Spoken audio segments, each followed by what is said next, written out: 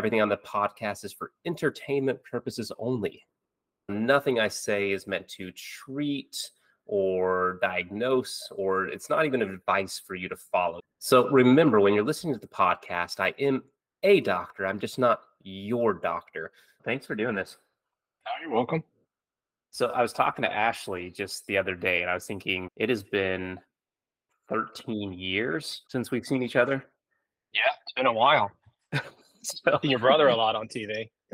I know he makes it on the TV a little bit more than I do. He does. Yeah.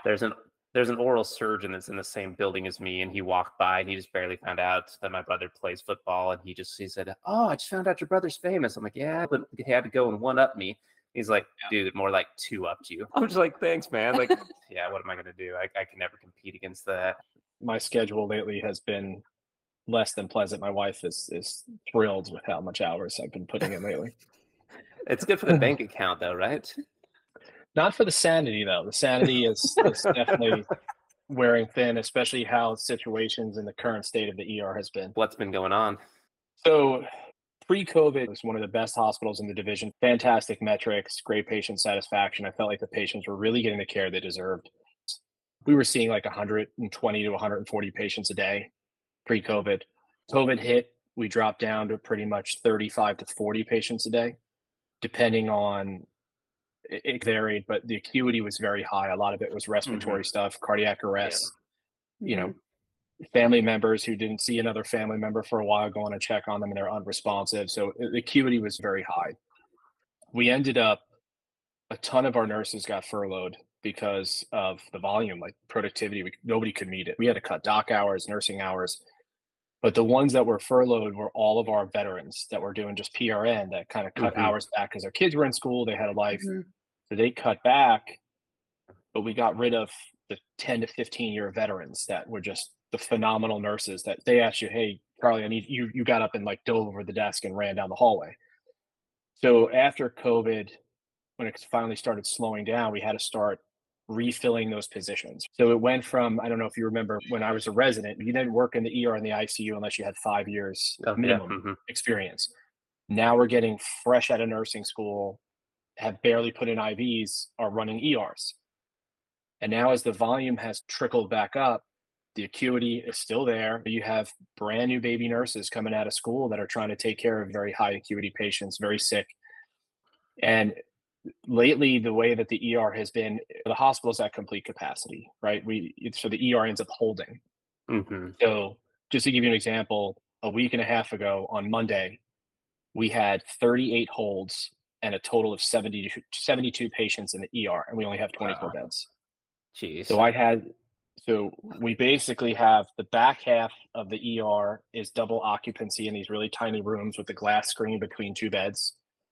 And then the front half of the ER is the active ER where we're seeing new patients. And then the rest of the people are actually in chairs in a hallway, like just lining the main hallway. There's just a bunch of recliners that go down the whole hallway, and they were all filled.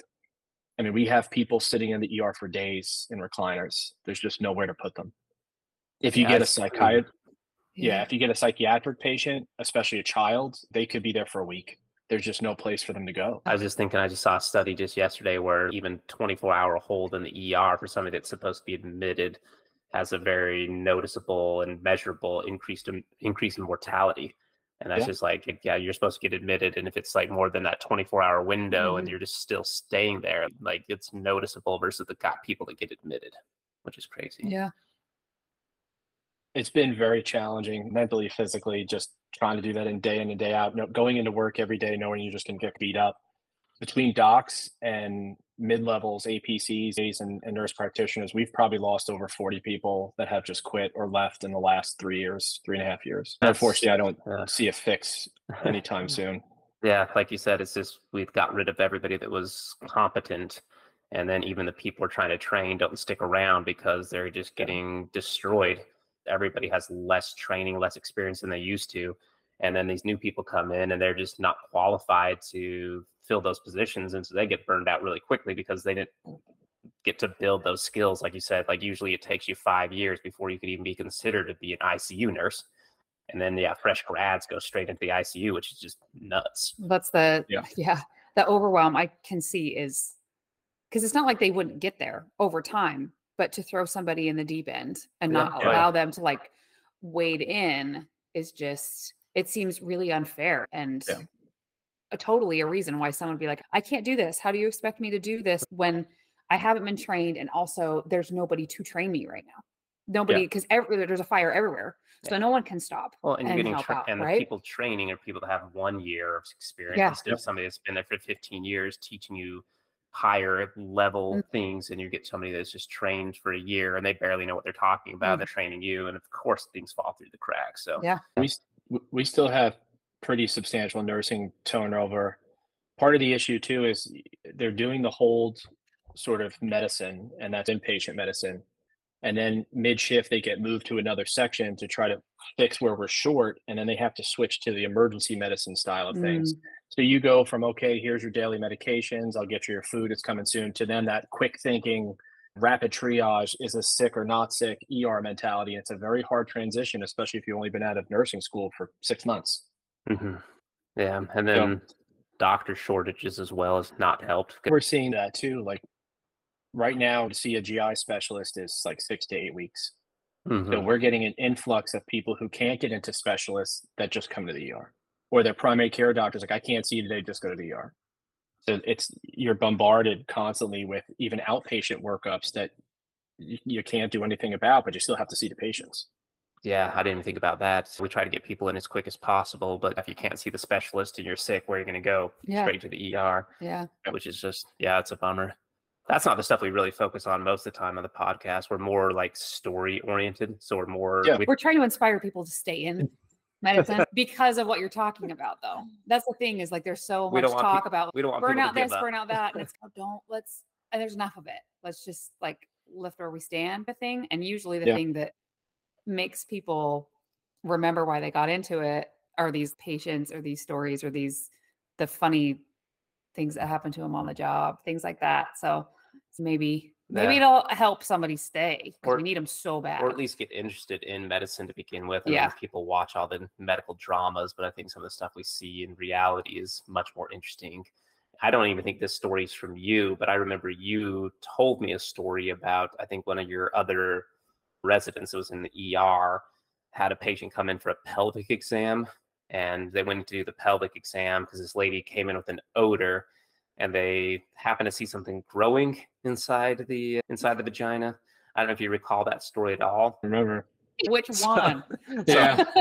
I'm pretty sure it was you, but it wasn't your personal story. But it ended up like this lady put a potato up there like a week ago and totally forgot that she put a potato up there. And then the ER resident looked in there and said, it looks like a potato. And she said, oh yeah, I forgot about that. It's like, how do you forget about a potato up there? So, sadly, I've had so many foreign bodies in orifices since residency that they all blend together. Is there one foreign body that is stuck out more than the others? Yes, figuratively, not literally sticking out, but figuratively sticking out. So I did have, and I actually have an X-ray on my phone, which is HIPAA compliant. There is a lock on the phone. I had a gentleman that came in complaining of rectal pain, and usually when you see like a 20-year-old complaining of rectal pain, your mind just goes into 100 different directions, and it was rightfully.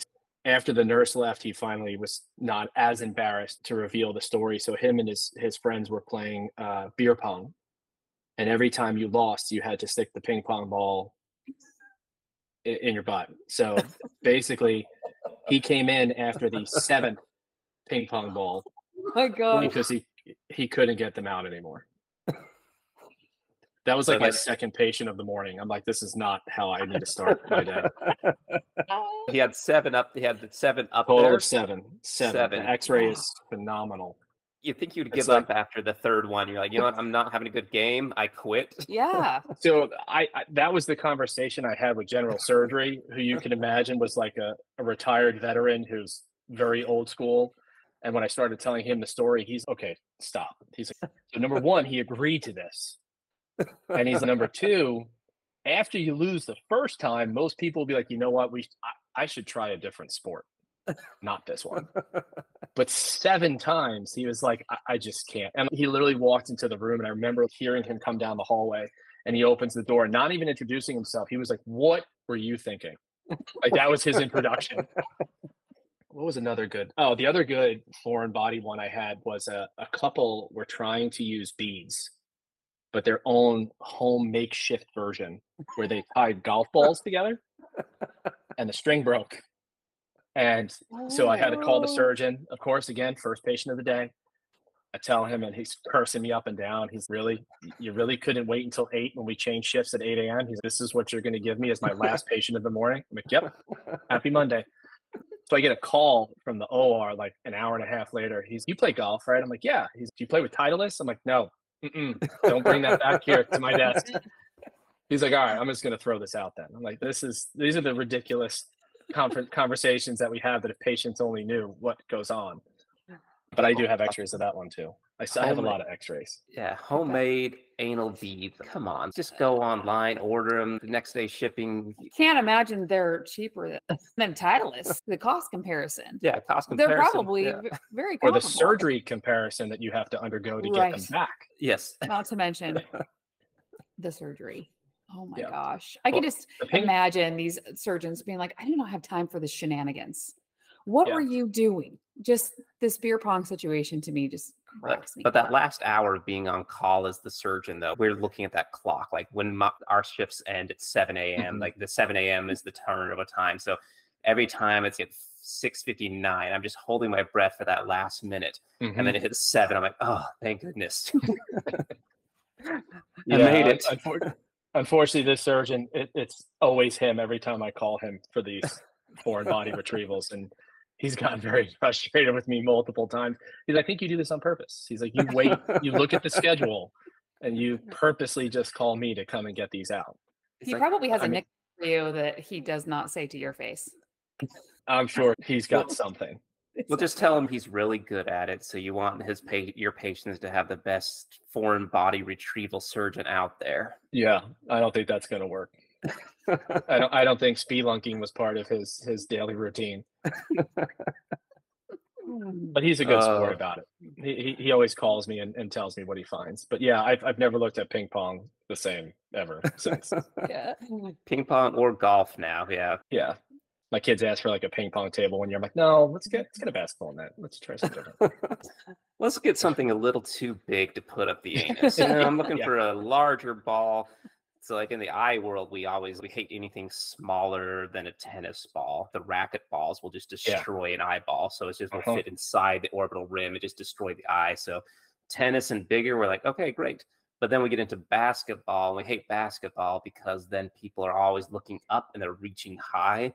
And so they keep poking each other in the eyeballs. There you go. And like somewhere between a racquetball and a basketball, that's the money zone for eye doctors. We're just like, all right, you're safe. Yeah. That's good to know. Keep that in mind. Pick your sports appropriately. Yeah. The crazy thing is basketball is the #1 sport for eye injuries. Oh, I believe that. Yeah. And so I guess like I'm not a big fan of wearing safety glasses everywhere. Maybe on the sport court, you get those sweet old glasses, those sport glasses with that little thing that keeps them behind your head. Yeah. Didn't Dr. J have some sweet ones back in the day? He did. The streamlined ones. He did. Yeah. Yeah. Suckers were like, be cool like Dr. J. Yeah. They were like molded to his head. We've had a lot of orbital injuries lately. A lot of people are trying to do it themselves, fix it themselves, try the cheaper route, and it's just not going very well. No, yeah, it's not a great idea. Like, no. Home medicine is fraught with a lot of errors and issues. We had an episode not too long ago where some lady tried to lance an abscess without coming into the hospital on her leg and ended up getting necrotizing fasciitis and ended up passing away, which if she just went to the doctor, she would have just had it lanced appropriately, appropriate antibiotics, and she would have been fine, but decided to do something at home and things went a horrible direction. Yeah, we've seen that a lot. I get a lot of, I tried fixing, please don't do that. Yeah, I had this one patient where he'd gotten multiple metallic foreign bodies in his cornea over the years because he's an auto mechanic or a welder or something like that. And so he got so sick of going to the eye doctor, the ER, to get it taken care of it. He told his wife, it's so easy. They just like grab a needle and flick it out of the cornea. Like, you just do it for me. And so she goes and tries to flick out this piece of metal from his cornea and just stabs it right through the cornea into the lens of the eye. And then he needs emergency surgery.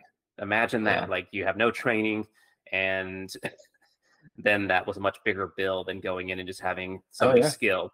And even me, like ER doctors call me all the time. They're like, hey man, like this corneal foreign body, we can't get it out. We've tried forever.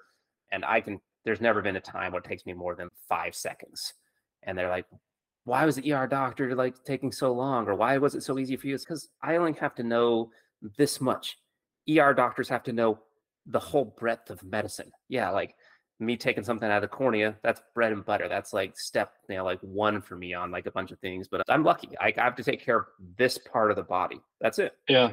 That's all I do. Yeah. I don't think people realize how complicated some of the stuff is that we do, though. A simple foreign body in the eye, it's not really that simple. No, there's a lot of skill and there's a lot to know about getting it out, or even what you should take out. You can look at it and be, if you're wrong about the depth, you could take it out and then have an open globe and then once again, emergency surgery that you didn't want to have.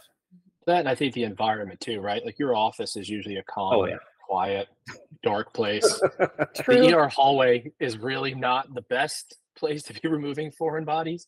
Well, and your slit lamps aren't great when you could even find a slit lamp in the ER. Mine's like broken. every time. Yeah, they're all broken for 6 months. It's always broken. So even somebody like myself, it's hard to do it right in the ER. And you guys have nothing but my respect because you have to see everything. You're putting in a chest tube 1 minute, then you're like taking out a corneal foreign body, and then you have to know about random diseases and ask somebody if they've traveled to a weird foreign country recently. I don't have to do any of that stuff. It's true. Yeah, now that people are traveling again, that's actually been on a rise. I've had a few people come back this past week, Korea, Africa, Australia. They're just coming in from all different countries, and you're like, this just changes the game now that you have a fever. Wow, this is awesome. There's going to be a little bit more than flu and RSV. Okay, let me call infectious disease, and we'll try to sort through this. And then it's difficult because, they were on a plane too. So it could just be the flu or RSV or COVID. But also, like you said, they came from Korea. And what were they exposed to there? Who knows? Yeah, it makes it very complicated, unfortunately. But thankfully, I have a lot of resources where I work. Pediatrics, we don't admit, we send that out. Any serious orbital trauma or trauma, we send to our sister facilities. But we are a neuro center, we're a cancer center, we're geriatric centers. We have a 33% admission rate, which is very high. Our patients are unfortunately very complicated and very sick. Our doctors, you guys are the doctor that if anybody is ever anywhere in life and says, I need a doctor, if you're on a plane, if you're in a stadium, if you're anywhere and somebody says, is there a doctor here? They want you. They don't want me. Yeah, it's happened a few times. All my kids' coaches love the fact that like the ER doctor's at the game. We actually there was an unfortunate or devastating situation where a kid got hit in the chest. My son plays baseball, and a kid got hit in the chest and ended up dying because no one knew what to do.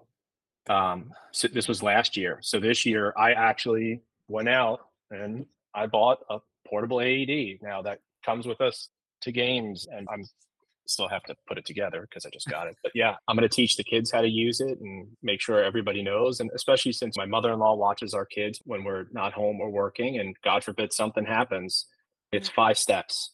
I have a soon-to-be 10 next week and a 7-year-old. They can easily follow these 5 steps and it talks to you. It tells you what to do. But yeah, I have been in those situations where they're like, is there a doctor around? I don't know who the physicians are because everyone just puts their head down, starts shaking their head. Should have took the earlier flight. No, I've never had the plane situation. Like I've been first on the scene to 3 different car accidents.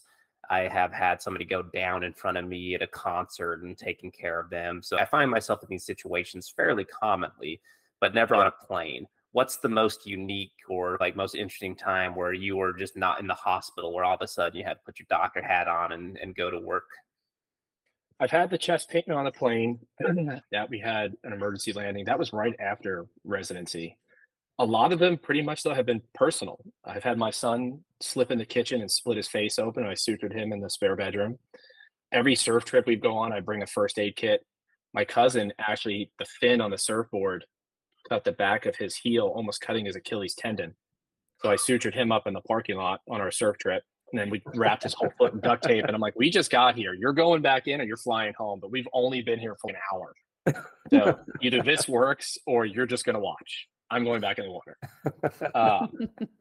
But yeah, and the neighborhood now that I live in, a few doors down is a plastic surgeon and anesthesiologist. He's come over. I have my own supplies. I have like my own doomsday bag. I could pretty much do surgery in the garage if I had to.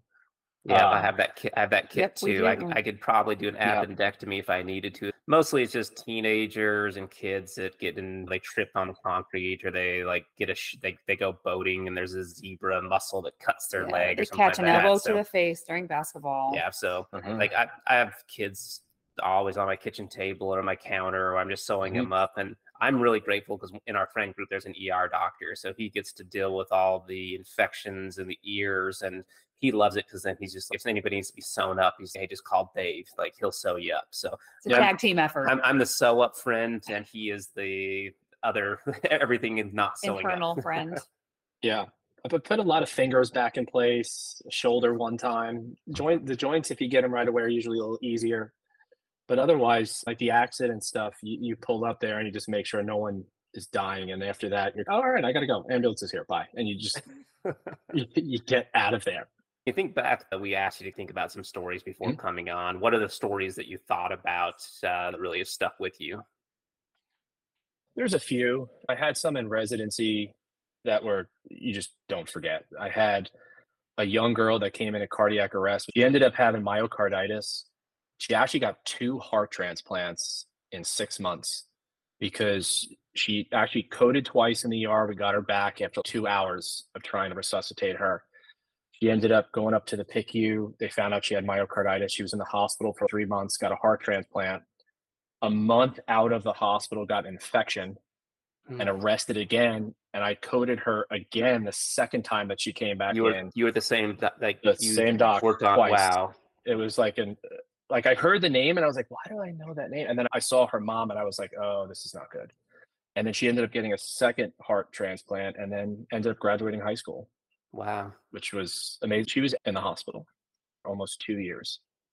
And that must feel amazing though. It's terrifying in the moment to work on somebody that long and to code somebody twice. Like the numbers are just against you. And then to see her come back, get the transplant, go on and live her life. Wow, that's amazing. Especially kids. The kids now, having my own kids, are different. I've had to code unsuccessfully, unfortunately, a kid that had the same name as my son. So that was unbelievably difficult. But then there's been good stuff. It's not always awful endings. I've changed the way I practice emergency medicine in the last 10 years. Like when I run a code, I have the family watch. I invite whoever's there to come in. I want them to see what real CPR is. But it's not like Grey's Anatomy where, oh, you push on their heart twice, they wake up, I love you. That's not reality. So I invite all the families in, whether it's a child, a grandmother, whoever it is that we're resuscitating, whoever's there with them, I make them watch. At least want them apart and see what it is that we're doing. Because I don't think a lot of people realize how brutal resuscitating somebody actually is. And a lot of times I found they ask us to stop, Yeah. especially if they're older. They're like, please stop. This is not what my mom wanted or my grandmother wanted. And they see how much effort it goes into And it. how many people. And how many people, and they know that you guys gave it your all. If they don't see it, they always have this question, was everything done? If you see a code and you see how hard we're all trying in those situations and how much goes into it, the medicine, the monitors, the CPR, it's like we give it everything we have with modern medicine. We have our limits, unfortunately. Yeah. And how fast everything really is. I started actually after COVID, I was really burned out. I'm still burned out, but I started doing hospice. And I actually am a hospice medical director for multiple care sites now. And that has probably been one of the most rewarding things I've ever done. I had to put both my parents on hospice. Both my parents have passed. My mom died in 2017 from a stroke, intracranial hemorrhage. She had advanced dementia and fell, had a huge head bleed, and died 5 days later. My dad died of COVID during COVID. So I was looking for something different. And one of my good friends was doing hospice and palliative. And she's, you really, with your experience in doing this in the ER, especially after COVID, she's just maybe something you should look into. And it's been awesome. Emergency medicine, you're always dealing with a stranger from the beginning. You don't see the end result part, right? Like you either admit them to a specialist, to the hospice, and they're gone. Like occasionally you'll follow somebody that you're really curious about. For the most part, you don't really know the long-term outcome. So being on the other side of that, where you're helping them accept their fate and make it a painless as possible process for both them and their family has been really nice. I've been doing house calls. I do home consults and go see patients, but it's been a very enjoyable experience. One of my patients who passed away not too long ago, I went to her house and was just adjusting some medicine, and we watched The Little Rascals in black and white for 45 minutes. That was my day, and it was awesome.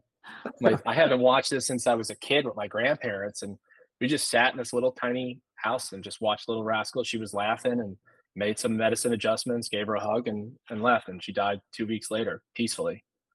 Yeah. That's been really rewarding. And it's a different pace. You go at your own pace. You actually get to go see the patients, spend time with them. It's not a crazy environment. Even the ones that are inpatient in the hospitals, we have 2 patients right now currently. You go and you sit with the families and just talk to them, get to know the patient, a complete stranger who I knew nothing about, but yet I'm going to help transition. And you help the family too. And they've been very nice. Like, I've gotten a lot of great feedback from the families. And it's nice to hear that as awful as the situation was, it was a very pleasant experience for the patient and for them. Yeah, from the outside, it looks like that'd be harder to deal with because everybody on hospice is really that close to death, and you're going to lose all of those patients to death. But in some ways, the way you describe it makes it seem much more peaceful, and it seems like your goals are a little bit more defined. You're not really there to stop the disease or to do anything but be there and to take their pain away and just to support them. So in some ways it sounds bad because you're dealing with so much death, but on the other side, it seems like you have just the time with these people and you have very clear objectives. And it sounds like you meet those objectives. You give them pain relief and you give them comfort and love. And that sounds amazing, actually. We're probably going to need more and more as the baby boomers get older, Yeah. because each generation and that area of medicine is probably crying for more attention too. So it's nice to hear that it's been enjoyable and that it means so much, not only to the patients, but to the families who are going to have the patients. Because most of our parents are, baby boomers, kind of at the lower end of that. But Yeah. Some of the stories, I've had patients who are 103, 104 years old. wow. So to hear some of their stories is just mind blowing. Them telling you when they were kids and cars weren't around yet. You're hearing these stories, and then they've lived through all these wars and depression and poverty, and they now have 37 grandchildren. It's crazy when you listen to all the stuff that these people have been through, and it makes you feel lazy. You're like, wow, I haven't really done anything. And I complain when someone ate my last bagel. Like, you lived through the depression. Like, this is wow. I need to adjust my thoughts on things. But yeah, it's been really awesome. It's been a nice change of pace from hospital, ER, and politics and chaos. Politics and chaos. We could all do with a little less of both of those things. Yeah. Yeah. The one question I think most ER docs hate is like, what's the craziest, worst thing you've ever seen? Like, I hate that question. Like, without a passion. Like, when people ask that and my wife is around, she walks away. She's, oh shit, no, don't do that. Please don't ask him that one. Because it is, that's like asking a war veteran, what's the worst thing you've ever, you don't want to know, like, Yeah, the it's pretty horrible bad. stuff Yeah. that we get to see. Like, the funny stuff, the foreign body stuff is always comical. Or you have the guy in the hospital and his girlfriend's there and his wife shows up, and then it's, oh great, now this is gonna be like a show of Maury, like where they're gonna start fighting in the hallway. You have those, one of them that came to mind is that there's still, or was a few years ago, a strip club not too far from where we work. And I got sign out from the night doc it was a fall. And I'm like, okay, all right, this shouldn't be too bad. It's the first patient of the day. Oh, it's always the first patient of the day. This is how your day starts. And I walk in there and she's in a bathing suit, like a bikini, and it's winter time outside. I'm like, what is happening? She's got an ice pack on her head, a huge hematoma. And she just starts screaming that the girl before her lubed up the pole too much, and she did her thing and slammed her head and knocked her out cold. And she's like, you have to testify in court. She used too much lube. I'm like, there is no way that I am ever going to sit in front of a judge and say that too much lube was used on anything, ever. That's just not ever going to happen. And on it, some of the kid stuff is really funny. Like, you get we see a lot of strep and a lot of earaches and a lot of just ridiculous things. And somehow it always circles back to foreign bodies. But mom brought her daughter in, her little 3-year-old, saying she was peeing rainbows. And I'm like, that was the chief complaint, peeing rainbows. Wow. What? I'm like, I even looked on Up to Date. I'm like, am I missing something? Is there something I didn't learn? You missed that day in medical school, yeah. Correct. But apparently when you put Skittles in certain places and then you pee, it pees a rainbow. I was like, wow. Oh, this is a new one. So I actually had to transfer this kid to the pediatric hospital because we needed, like, I'm not going to get that on a 3-year-old. Like, you're out of your mind. Absolutely not. Skittlectomy. Yeah. Yeah, no, I am not ruining this girl's world. 6'4" redhead about to just change her life. No, she's going to the operating room and someone else is going to do that. But yeah, so apparently if you didn't know, if you want to pee rainbows, it just requires Skittles. Kids are rad. Yeah, I've never really thought about that before. I've never asked directly what's your worst moment in medicine or what's your worst day. But yeah, people don't want to know because there's days where I'll come home and I'll tell Ashley just today was just hard. There's this suicides and abuse and alcohol, and you just see things that humans shouldn't see. And so it's like part of it too is just, yeah, we have to deal with it. I've started to talk a little bit more about that with just Ashley, just the surface level stuff, just so because I was building it up all inside because I just didn't want to tell anybody these things. And then it started to mess me up a little bit just because you're not supposed to deal with these things. Like some of these things aren't normal. So I start telling little bits of that stuff, but not the actual details because it's traumatic. You don't want to have that picture in your head of bullet holes, and you don't want to hear that story of somebody that was the spouse that was obviously abused that's not going to file anything, and you just have to send her out the door with her abuser. And like, those stories suck. And we try to get people like a look at medicine. So we share some scary or some silly or funny like stories, but we tend to not put out most of those horrendous ones because it's sad. That's what humanity is sometimes. But yeah, but also it's continually actually asking this question, which people always have in medicine. We're always asking each other, is that normal? Is this normal? Yeah. And a lot of, if you have an ailment, you want to know whether or not it's normal. And when you're in a line of work and you only know what you don't know things are abnormal until it's exposed. Yeah. So some of the things that we talk about are the abnormality of what you see every day, how that's actually not normal. And it's okay for you to say, this isn't normal and I need help dealing with what I'm seeing or what this has done to me and on the inside. So it's always a continual question. Is this normal? We're looking at our lives going, that's not normal. That's not normal. Even like having kids and our schedule and the fact that we take 2 cars a lot of places, or the fact that we schedule vacations the way we do, or we're not able to attend XYZ. It's some of it's not normal, but it's our normal. Yeah. And that's the hard part, right? Especially in the ER, you go from one room where someone just died to the next room where someone needs a work note, to the next room that someone needs stitches, to the next room, which is a stroke. Like you have to be able to switch off so quickly in the matter of steps to represent yourself, regardless of what just happened like 15 minutes ago. And it is crazy because, you try to turn that off on the way home, and sometimes you do, sometimes you can't. And my wife and I, there's days where we butt heads where you're in a terrible mood. And I'm just like, I don't want to talk about it. Like you don't want to relive that and bring that negativity home. You want to just dump it outside and leave it there. And our normal is not everybody's normal. It's between my wife, me, and my mother-in-law. We have a schedule of who's picking up somebody where, what day of the week, who has tests, what do we we have this giant calendar, and it looks like a Jack and Pollock painting, like just stuff written all over the place. And anybody like would look at that and be like, what is that? And you're just like, yeah, that's Tuesday. What's the confusion? Yeah. And our kids now play travel sports and tons of different sports that we're constantly driving all over. Everything's always at the same time. Nothing is ever a separate time. Yeah. So there's a lot of, all right, who's picking up and then who's dropping off, and wait, I'm bringing home which kid, and wait, where do I live? What am I supposed to be doing? Yeah. And then there's always the famous $1 million question: what are we eating for dinner? That's the $1 million question. Yep. Yeah, and that's a very secondary. Like I know Ashley has to deal with it a lot more than I do because like I'll be like, when you coming home? It's an OR day, so sometime between 5 and 7 p.m. I don't know. Yeah. Okay. Are you going to be able to help drive? I don't know. Done on time, yes, but surgery is surgery, and even clinics sometimes things happen, and I get stuck there late. So even our lovely schedules don't happen. Like even if we draw it up, we're like, you're going to be here, you're going to be here. This is what we're doing. It doesn't happen half the time. I've even stopped telling her what time I'm going to be home most of the time. I just I will tell her. Like, I won't even say, like, it looks like I'm wrapping up. I'm about to come home. I won't even tell her. I won't even tell her until I'm in the car. If I'm in the car driving and I've physically left, I will say, I'm on my way. But every time I said, hey, I'll be out of here in about 15 minutes.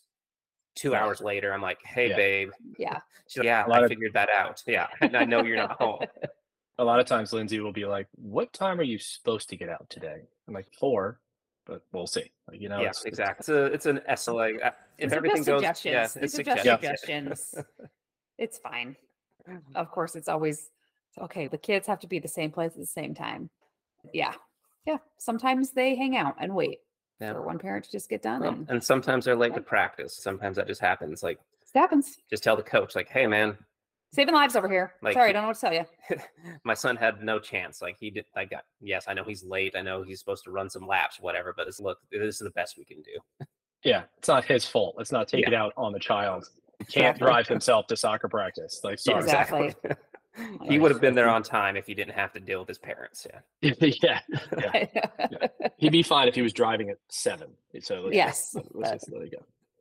Is what it is. Thank you, Charlie, for coming on. Like I said, you're welcome, man. You're one of the first people I thought about when I started the podcast. I appreciate you doing it for me. No, these are fun. I've done a few with the EMS guys, and that one gets a little more vulgar when you have a bunch of firemen. So no, it's fun, and you get to hear, especially when it's national, right? Like you get to hear everybody's perspective from all of the United States, and it's wow, everybody is living through the same thing. We're all in it together. Yeah. Before you go, I gotta know. Did that stripper file a workplace like a compensation? He probably doesn't even know because she left the ER and then she had to send it to occupational health. There you go. I knew it. He had to go to I literally had to call occupational health for that at 7:45 in the morning with her concussion from too much lube. And she had to go to their office and she was going to fill out all the papers. She had it was an enormous hematoma and she definitely had a concussion. Kept repeating herself, wasn't really sure what was going on. I mean, she hit her head really hard. Thankfully, no cervical injury or anything like that. But yeah, I mean, it was an impressive injury. Like when she took the ice pack off, it was one of those where you're like, oh, like I didn't expect that when you moved. That's huge. That looks like it hurts. Okay. Yeah. All right. That's bad. But yeah, it was. Yeah, it's a workers' comp injury. You don't think about OSHA being in strip clubs, but their businesses. OSHA probably goes in and make sure they're safe working conditions, just like everything else. Yep. Just had to know. I'm just happy I didn't get called to any subpoena for the stripper pole incident because there's no way I was going to keep a straight face. Yeah. Like that now, doctor, can you please comment on the amount of lube that's appropriate for a stripper pole? Yeah, apparently too much that they used. I don't know. What do I say? Once again, I missed that day in medical school. I'm not sure. I'm not sure the volume of lube per square inch of stripper pole. Yeah, it's one of those that it's a good laugh every now and again. Keeps you going. Yeah. Those fun stories keep us going too. It's the thank yous and the funny stories that usually make it worthwhile. Yeah. Talk to you later. All right, guys. Bye. Hi, this is Dr. Dave. Thank you so much for listening to this week's episode. Please rate, review, and share this episode so that we can continue to get you more stories in the future.